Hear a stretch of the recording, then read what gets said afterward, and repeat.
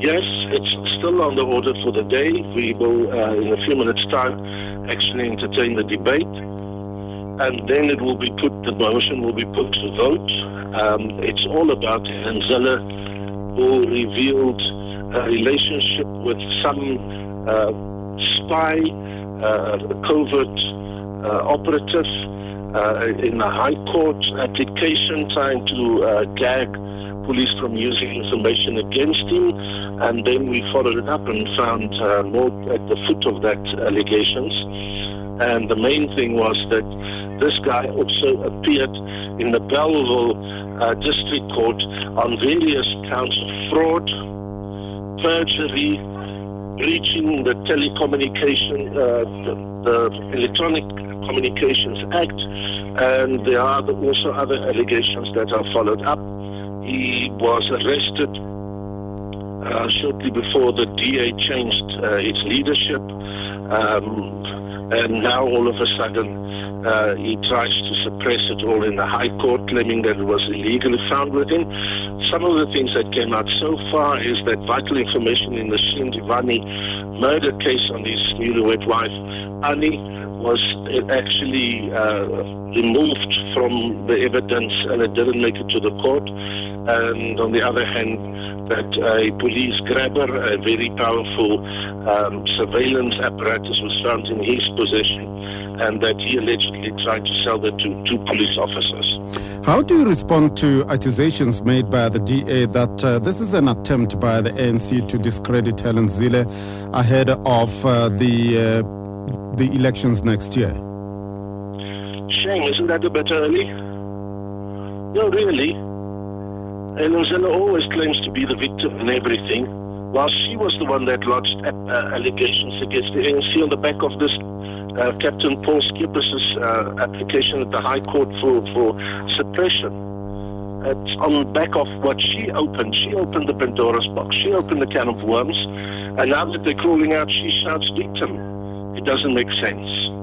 And earlier today we saw that protest in front of your offices with allegations of meetings between senior ANC members and gangsters in the Western Cape. What is your response? It's very ironic that was taking place today.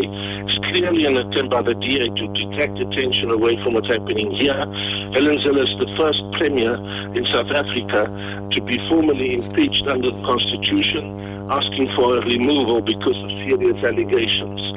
Now, that is very ironic that now all of a sudden they run to the ANC. But we've heard these stories before. But what they don't tell you is that PAMEC Dan Plato actually went into a gangster's yard and took bribes or gifts from him. They don't tell you that he had various meetings with them. They don't show you the photographs where he's seen with various gangsters. Patricia de Lille, the DA leader in the Western Cape, still has to deny that she received contributions for a party from gangsters, taking money, actively going into gangsters' territory. I mean, that's totally strange to me. But we live here in a society where there are a number of gangsters, but I think the DA needs to explain its position on gangsters before it starts to point the finger at the ANC. Just finally, this motion to impeach, is it political point scoring or a serious pursuit? This is serious. It's so serious that it's the first time ever the ANC has brought any premier in South Africa to be removed. We brought this formal motion. We've never done this. Helen Zille is now in her second term. Why didn't we bring it last time around, before she became the premier the second time, if we wanted to be so point scoring and take the opportunity before elections? That would have been a prime time to do that. So upcoming is the local government elections. It's not provincial government elections. So what fetch that to Helen Zille? ANC spokesperson Cobus Grobler, thank you for joining us. We are now joined on the line by Micheal Mpofu, spokesperson for the Western Cape Premier Helen Zille. Good afternoon to you and thank you for joining us. Do you believe that the ANC has legal grounds in instituting this motion for impeachment? I think it's very obvious they don't have any legal grounds. And you said it very well earlier when you asked Cobus about the political grandstanding. It is political grandstanding. But what it really is political deflection and political poo throwing, and they're hoping that some of it will stick. I'll tell you why the deflection, Ike.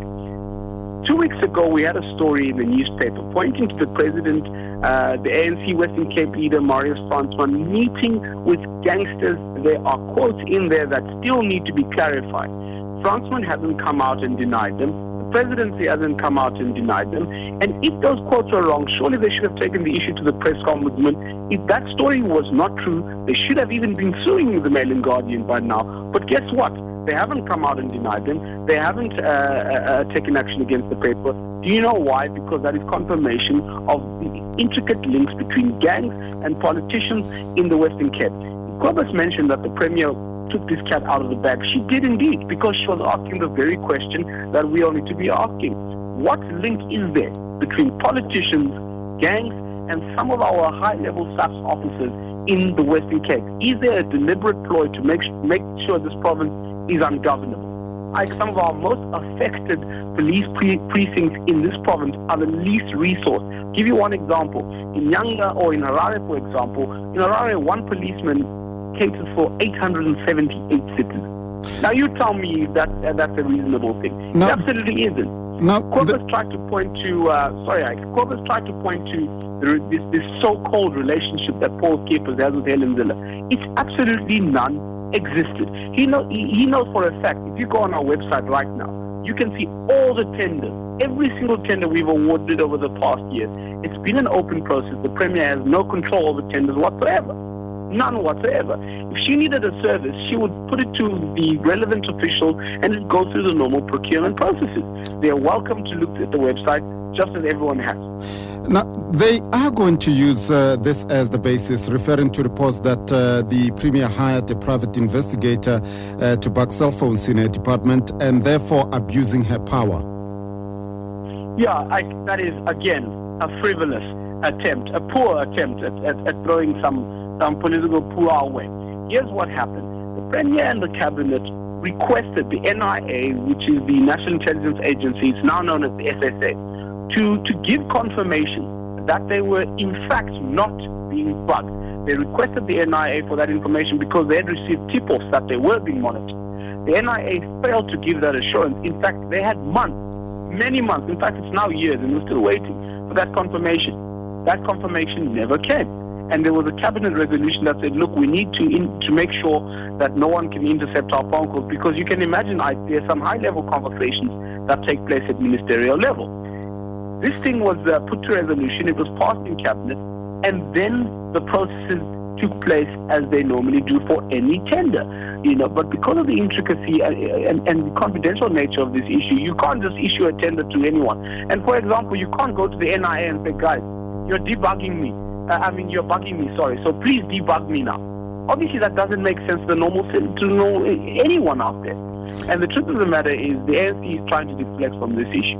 Fransman met with these gangsters. What is he hiding? If he isn't hiding anything, the simple question that I would like you to put to the ANC is, why isn't he denying it? Is the DA bracing itself for what is likely to happen this evening? Look, to be honest, it's sad because it's an abuse of the process by Marius Fransman. It shows their lack of intellectual depth. They have no legal standing here. And if anything, it's an insult to the people of this province. Parliament should be a space where relevant and important issues are discussed and they're debated. At this particular stage, Parliament is being abused by the ANC for political point scoring. They're going to lose in next year's elections. Cobus is acting as if they're not out campaigning. They're going to lose so badly. In fact, Marius Fransman is going to lose his job.